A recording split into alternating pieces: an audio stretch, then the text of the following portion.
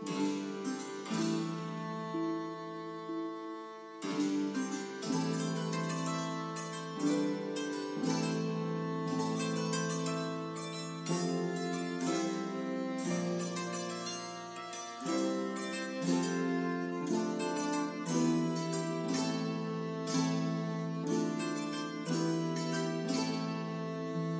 right, hello everybody. Welcome to another episode of Mythic Existence. Today we're going to be discussing Terence McKenna and his concepts of the archaic revival and Gaian holism.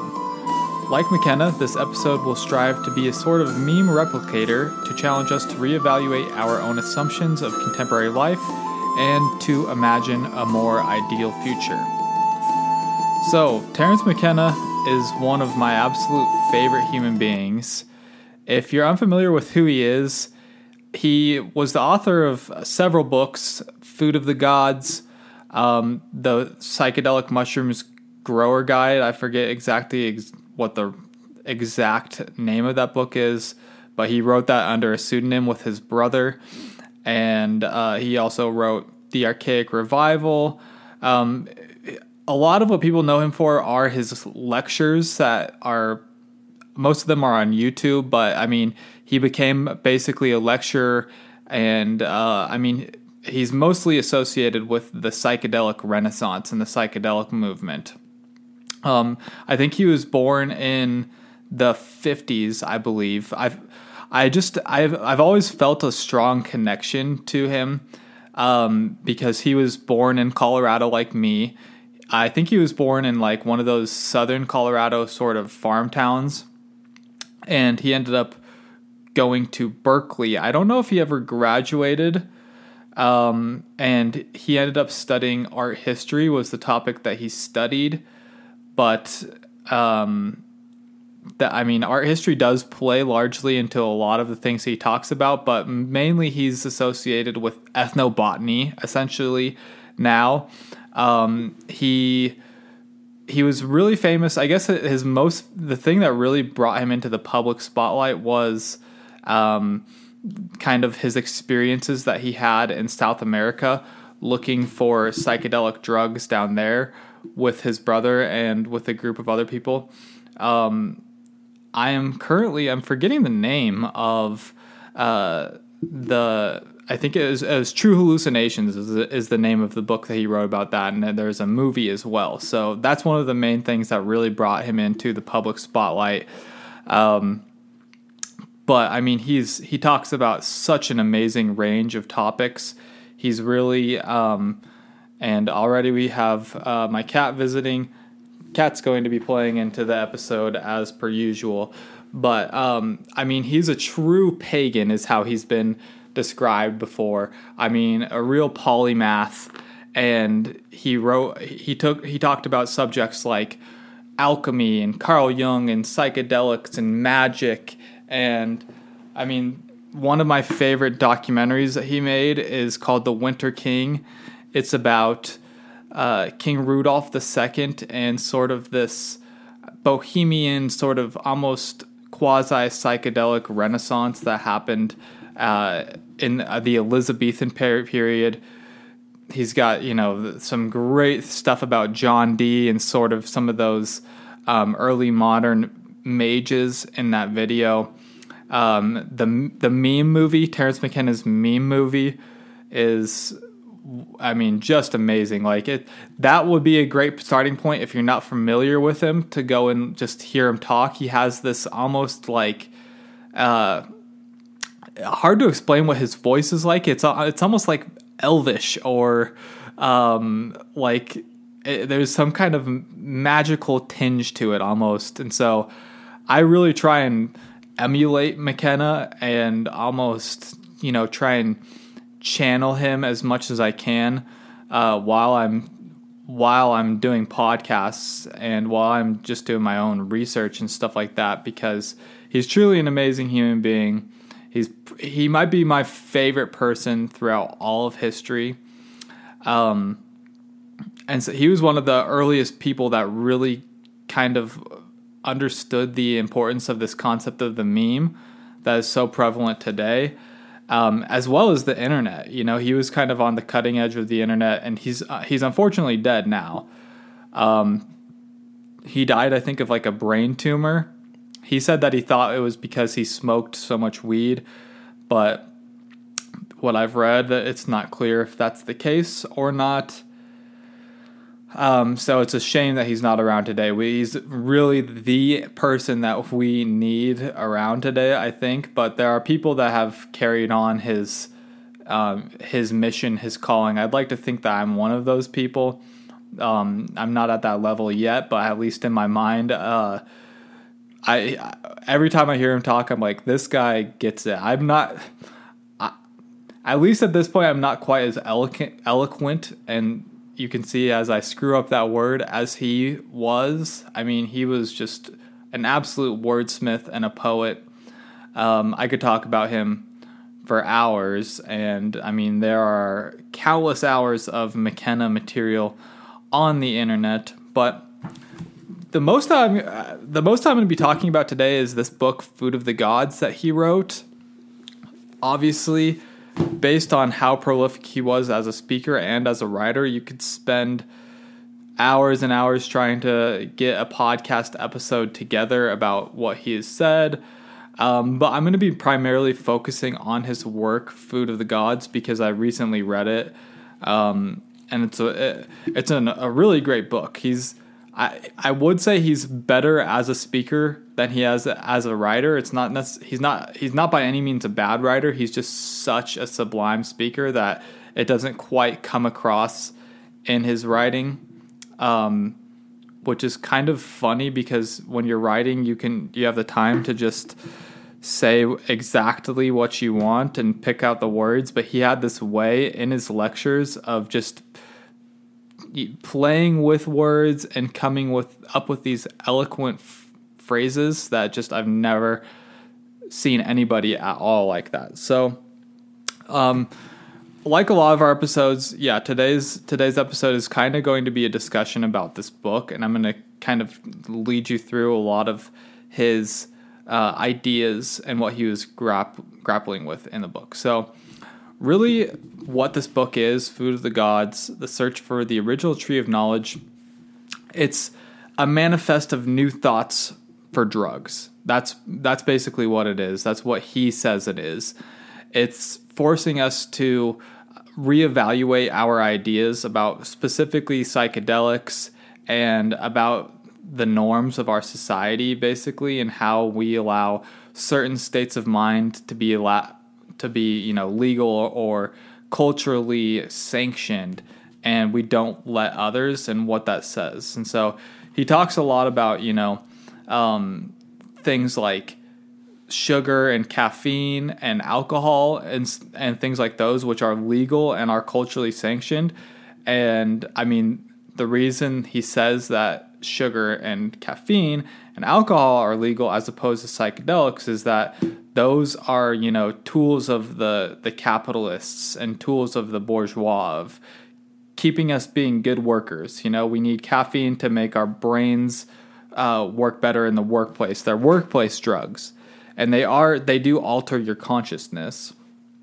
And alcohol dulls and numbs you, as opposed to where things like psychedelics or slightly lower psychoactive substances like marijuana, they dissolve boundaries, and they force you to question what the dominator culture, the patriarchal, aggressive, ego-based, basically religion of our current world would want. So that's the main reason that psychedelics are illegal, is that they threaten the very nature of the dominator culture, and the dominator culture are the ones that are making the laws. And so it's not beneficial for them to be legalized, although it's to McKenna, it's one of the most, or probably the most beneficial thing that we could have. So, McKenna, he talks about, really what these plants do is, they force us to confront the consequences of denying the spiritual dimension of nature and thinking instead of it as a resource to be fought over. So that's this huge problem with our modern world, is that we have absolutely fractured our nature, or our connection to nature, and we treat it like a resource, like a thing that we drill into and get the oil out of. And we live under this illusion that we're somehow separate from nature and that we're outside of the circle of influence, so to speak, and that, you know, our actions aren't going to have consequences. And that's what's led to the impending ecological crisis that we have. And so he talks about how we have a business as usual attitude in face of this crisis, and it's not cutting it anymore. And so we need to reevaluate things. We need to make a change. And his change that he says that we need to make is a revival of these archaic values of being in touch with nature, using the plants as a guide, worshiping the goddess, having cooperation.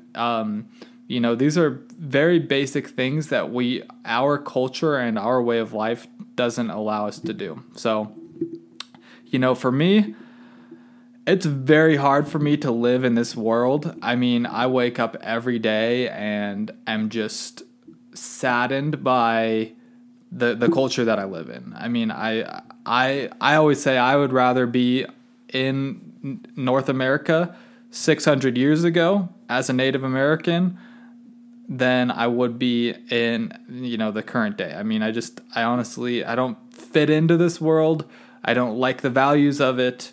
And so, you know, an archaic revival is, I think, the most important thing that we could have. I actually, you know, my personal, my Instagram page and my blog and, you know, the clothing company that I run, it's all called Archaic Futurism. And I came up with that before I was super into Terence McKenna. And so there's maybe a little bit of a difference there, because obviously we both feel the drive to revive archaic values. But I think that also we need to integrate some of the things that we have that are futuristic. And I think that Terence McKenna would agree with that, like, considering how big of a proponent he was of the internet. I think the internet's great. I think social media is probably the worst thing that's going on right now. And unfortunately, I'm one of those people that is, you know, addicted to it and just feels like I have to use it. Which is one of the problems today, is that you feel like you have to do 1,000 things just to be meeting the bare minimum. And you still aren't meeting the bare minimum. It's just one of the paradoxes of our modern world. But, you know, things like that, things like transportation, you know, I think that is a lot of value in science, although I think that science, sort of our cult of science that permeates our culture, denigrates the value of folk knowledge and things like, you know, psychedelic plant usage and stuff like that. But so we need to integrate. We need to integrate the old way and the new way, and we're all in the new way. And I mean, it might destroy the entire world. So, McKenna, he gives the first chapter of the book to talk about shamanism, to kind of set the stage for the rest of what he's going to be talking about. And he kind of references a lot of the ideas of Mircea Eliade in this chapter. Mircea Eliade is, he was a historian, basically, at the University of Chicago, but he did a lot of work in topics that, you know, obviously this page is mainly supposed to be folklore and mythology, but we branch out for sure. But Mircea Eliade, I think that you could consider him a mythologist for sure. He was kind of like a little bit more of like an academic version of Joseph Campbell, sort of in a way.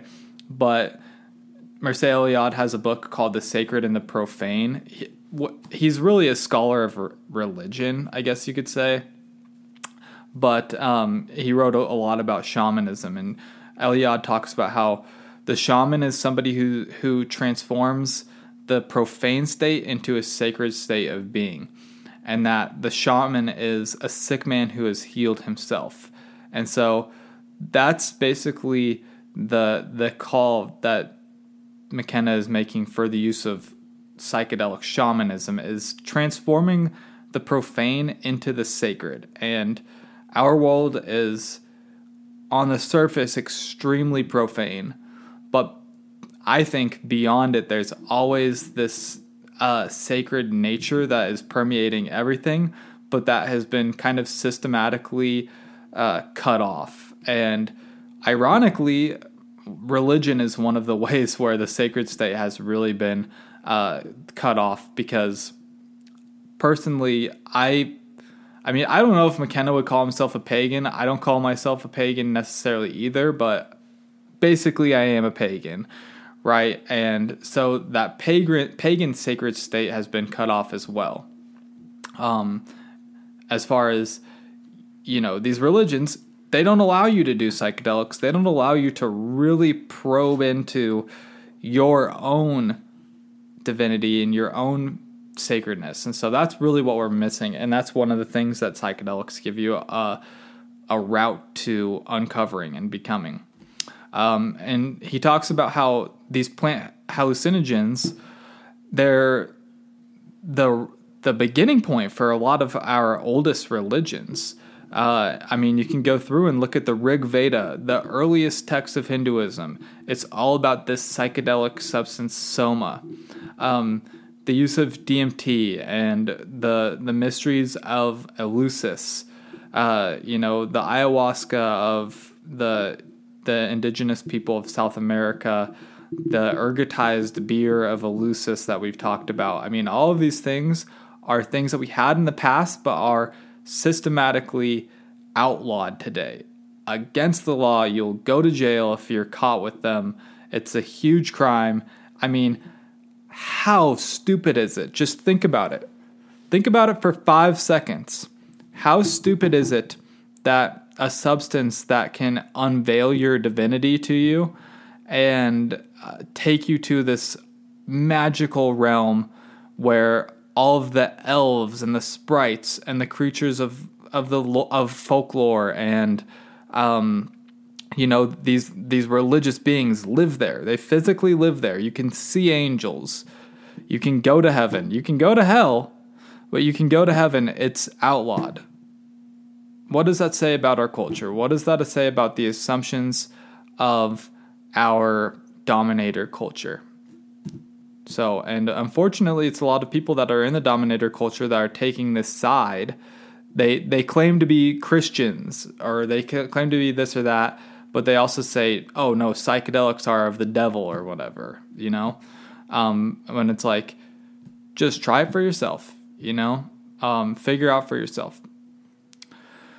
And so the second chapter is, he kind of starts to touch on the fact that, society encourages certain types of behaviors that correspond to internal feelings, and thereby they encourage the use of substances that produce those acceptable behaviors. That's what I was talking about earlier, as far as, why is caffeine allowed, and why is alcohol allowed, as opposed to these other substances that will actually challenge the very nature of our culture, the very nature of our existence.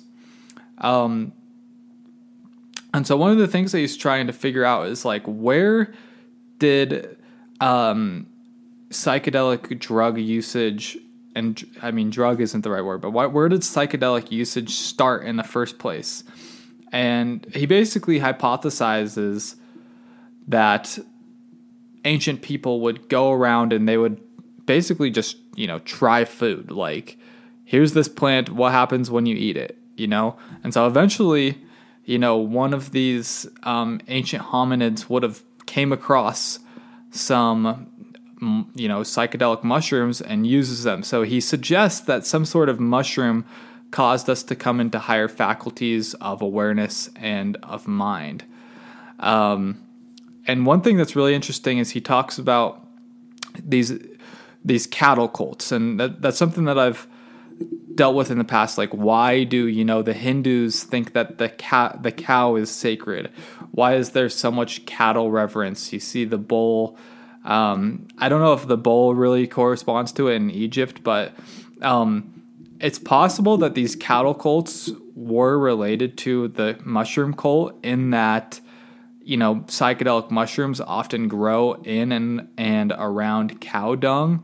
So that's a really interesting idea of like maybe the cattle and the psychedelics were related.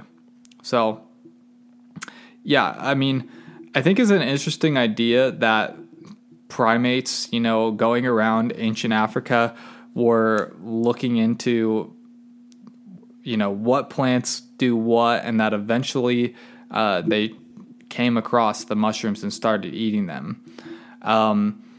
And a purpose of his work is to analyze kind of the intersection of psychedelics, language, and higher thought. McKenna was really into the power of language, and he kind of says, once you figure out that the world is made of language, you can turn it into whatever you want. And our language and our thought is really what separates us from a lot of the other creatures on this planet, at least. And it's possible that, psychedelics could have catalyzed that aspect of our consciousness. And really the use of language and symbols allows us to act in what McKenna calls a supernatural dimension that is beyond the other forms of life that are on our planet. So yeah, that's kind of his postulate. It's been now known as the stoned ape theory, that hallucinogens may have been the propeller that took us higher than other primates. Like, why did Homo sapiens become the one hominid that was going around in ancient Africa to really take that next step, And so he's really interested in habit, is one of the things that he talks about, and he's trying to get a new definition of what a drug is. And he basically says that a drug is something that makes you act in an addictive way. And so he's actually saying, our position is actually one of non-drug usage and non-addiction.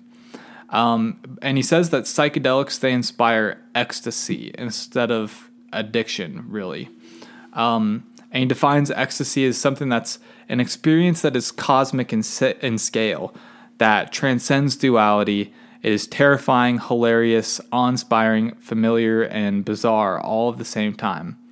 And this loss of the connection with this, cosmic ecstasy has taken us into a route with a monotheistic God in which we have projected the pathologic personality of the male ego, a paranoid, power-obsessed, and possessive God, which is super interesting. Like, that's, the God of the Old Testament, and, the absent God of the New Testament is this male ego God that we have projected these values of paranoia and power obsession and possessiveness onto. And it's because we've lost the socio-symbiotic relationship with the feminine and the mysteries of organic life. And that's exactly what we're trying to regain. The goddess, really, and Mother Earth. We're trying to regain that connection, and we've lost it. So I think that a lot of people don't really understand what the history of psychedelics are in the West, and especially in the United States. Because we assume, psychedelics, we've always known about them, we've always had them, but that's absolutely not the case. We actually, Americans, found out about mushrooms in the 1950s, and it was because of a man named Gordon Wasson, who was an investment banker in New York. He heard these tales about this magical mushroom that was being used in Mexico. And so he went down and he found this woman named Maria Sabina, and he did the mushrooms with her. And he found out what was going on with them, you know? And so between the 50s and the 60s and the 70s, that's why the 60s were this real breaking point of this new thought and this new culture that was coming up. And I mean, it was really funny because like the people in charge were like, yeah, we know psychedelics are evil because it's not making people want to have this suburban life that we've created for them. It's like, well, yeah, if you think for 5 seconds about anything, then you don't want that suburban life. At least for me, you know, being like this typical middle class suburban person is, I mean, that's hell for me. That's the absolute last thing that I would want in my life. And so, yeah, they started realizing that, you know, these hippies were growing their hair out and doing things associated with, you know, feminine qualities, because the goddess was being reinvigorated into their life. And that's what they used as the evidence for these substances being bad. And they made them illegal because it was apparent this is a threat to dominator culture. And I mean, the rock and psychedelics were a shamanic connection in themselves, is how McKenna describes them. Trance, dance, and intoxication is an archaic formula. And so that's still around. I mean, it's not as big of a part as culture and not in the same way as it once was.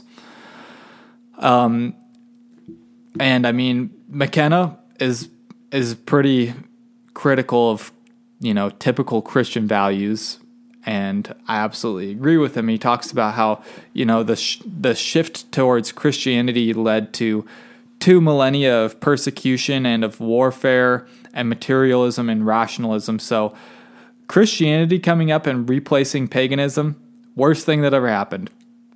In my view, worst thing that ever could have possibly happened. And inevitably, we need to turn our attention back to the archaic way of vision plants and of the goddess.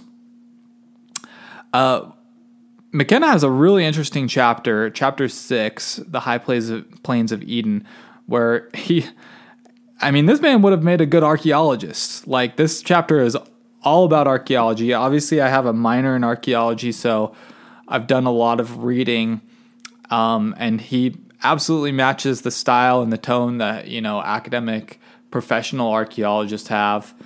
And he talks about a site called Tassili Ajir, I think is how it is pronounced. But anyway, at the site, you know, they found actually cave paintings of a man with mushrooms sprouting out of him. And so he kind of paints this archaeological site that dates back about 2,000 years ago, or maybe it was 2000 BC, so 4,000 years ago. I can't remember which one it was, but he kind of imagines it as an Edenic landscape, and he gives a really interesting kind of interpretation of the Eden story in this chapter. He says that it's a story of a goddess-oriented partnership society thrown into disequilibrium by a storm god, Jehovah, that is representing drought and climate change. So I found that really interesting. Like, it's kind of a story about, the storm god coming and throwing the goddess culture out because of this drought that comes about. And this chapter is where he comes across his thesis and his idea of Gaian holism, which I'm going to get to in a second. But his thesis, he says, in view of the present cultural impasse, I conclude that the next evolutionary step must involve not only a repudiation of dominator culture, but an archaic revival and a rebirth of awareness of the goddess. So, I mean, hopefully that's come through so far, but that's his main idea that he's dealing with, is that we need to overthrow the dominator culture by having an archaic revival and rebirthing an awareness of the goddess. And he says that we can do this through what he calls Gaian holism. And he says that that's a deconstruction of dominator values, and a sense of the unity and balance of nature and our position within that dynamic, evolving balance.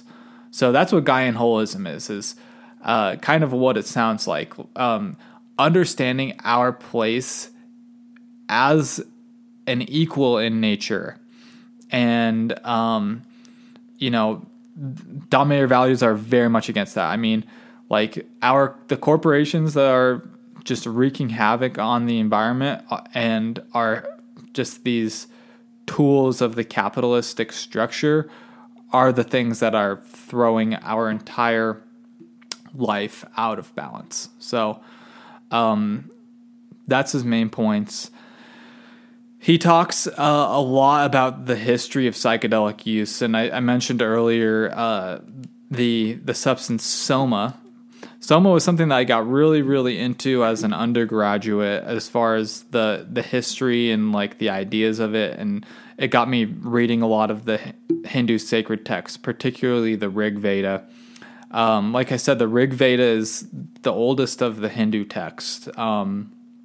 There's 3 main sacred texts for Hinduism: the Vedas, the Bhagavad Gita, and the Upanishads. And the Rig Veda has 120 hymns purely for soma, which is this sort of psychedelic substance. And we aren't sure what it is. It's this big problem.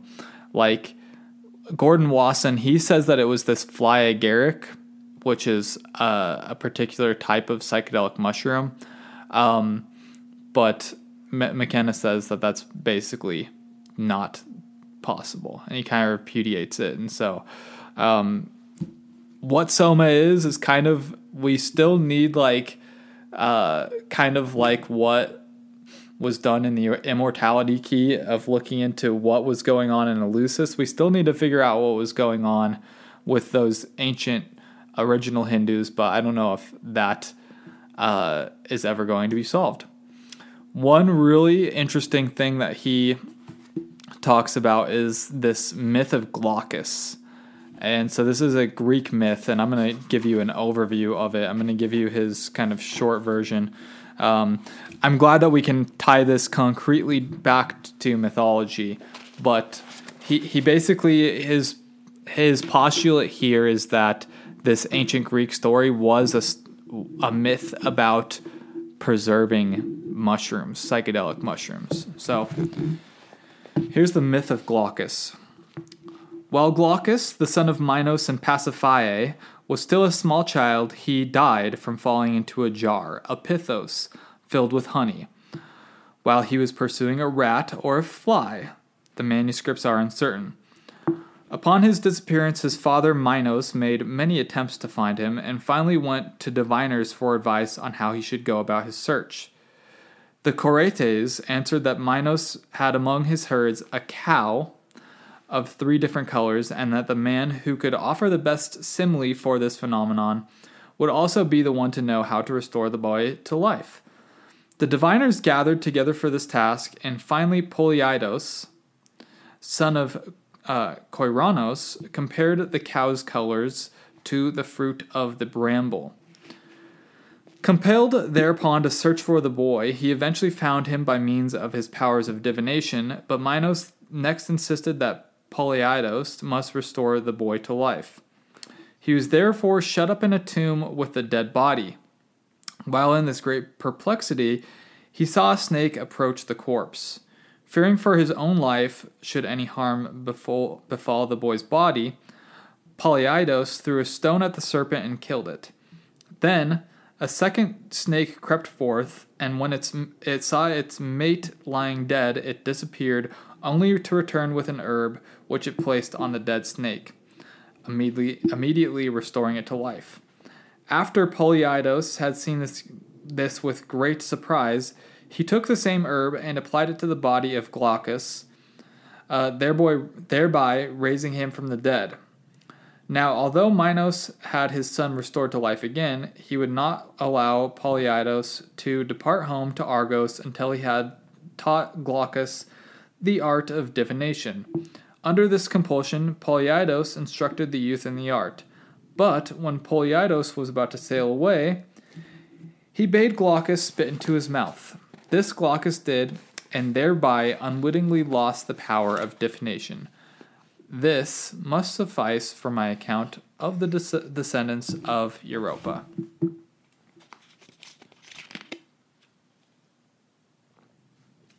So, there's a lot going on in this story. And earlier, before he was talking about it, he discusses how mushrooms were preserved in honey. Honey is one of these substances that is an excellent preservation mechanism. And he talks about the names of these characters. So Polyidus literally means man who has many ideas. And obviously, to this point, McKenna had spent a lot of the text talking about psychedelics as a catalyst to consciousness and to coming up with ideas. And we have, stuff like divination. There's something archaic and almost shamanistic going on in this story. And Glaucus means blue-gray, and McKenna talks about how the mushrooms would have been this sort of blue-gray color. So he says that Glaucus literally represents the mushroom in this instance. So I just thought that was an interesting thing, as far as, maybe the use of psychedelic mushrooms was actually written down in the form of mythology. The latter half of the book, he talks about a lot of other, kind of historical aspects of psychedelics and other psychoactive substances. He has a chapter about cannabis, and he talks about how, there's a lot of weaving analogies that goes along with our language, and how originally cannabis was and still was not just used as a psychoactive substance, but as something that you can weave with. You weave a story and you spin a web of yarn, like stuff like that. And so it's just interesting that we have these weaving analogies. Cannabis was also connected to Sidhus from Hinduism, and which are basically supernatural powers that you can have. And it's just, obviously this point has been to now done to death, but it's interesting that cannabis is the substance that we've been decided to make illegal, despite the fact that it's clearly the most benign. Like, how is alcohol legal and how is cannabis not? And originally, cannabis was actually ate. Like, he gives a fascinating overview of the first, tales of that have been written down, and recently, like 1500s, I think, maybe even after that, maybe it was like 1800s, I can't remember. But it was a guy who had eaten cannabis, and he had like a super psychedelic trip off of it.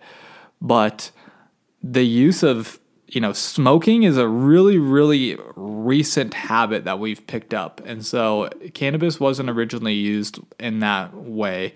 And he says that it should be used ritually. Now we have kind of taken cannabis into like, you use these things to party, and you do them habitually, and that's not the way that cannabis is supposed to be used. So, and then he has a great just history of psychedelics. He talks about how, psychedelics and the mystery religions were both banned in sort of similar ways. And it's basically because this archaic connection of feminism and the magical dimension were feared. I mean, that was clear through things like the witch trials he hits on. And ultimately, it's because these compounds act to dissolve cultural conditioning, like we've talked about. And that's why they're illegal. And their legality would bring about the end of dominator culture. So we have this impasse. We have this impossible place to pass through. How do you get something made legal that is going to overthrow the people who decide what is legal and what is not? I mean, obviously we've gotten, marijuana legalized on a state level, but still there's still a cultural taboo that surrounds it that doesn't surround alcohol and stuff like that. Like, dude, alcohol is the worst thing that has ever existed. Like, it's awful. But it's just totally culturally accepted. It's so dumb. So ultimately, McKenna says the answer has been found. We're not looking for the answer anymore. We've found the thing that will re-sacralize our lives. He says that this is something that's in our birthright, is to actually explore our nature and to explore our existence, basically. And ultimately, this is an issue of human rights, of the most basic rights, of being able to probe into who we are, where we came from, and what is out there. So that's it for today's episode. Perhaps you have listened and you might agree with McKenna's premise that we need to reinvigorate our lives with the archaic values of cooperation, reverence for the goddess and nature, and freedom to explore oneself with our plant helpers. Of course, the main issue is that their legalization inherently threatens the dominator culture. If this episode could be a call to anything, it would be a call to question at every turn, on an individual level, the logic of our patriarchal, aggressive, ego-driven culture. Thanks for listening. See you next time.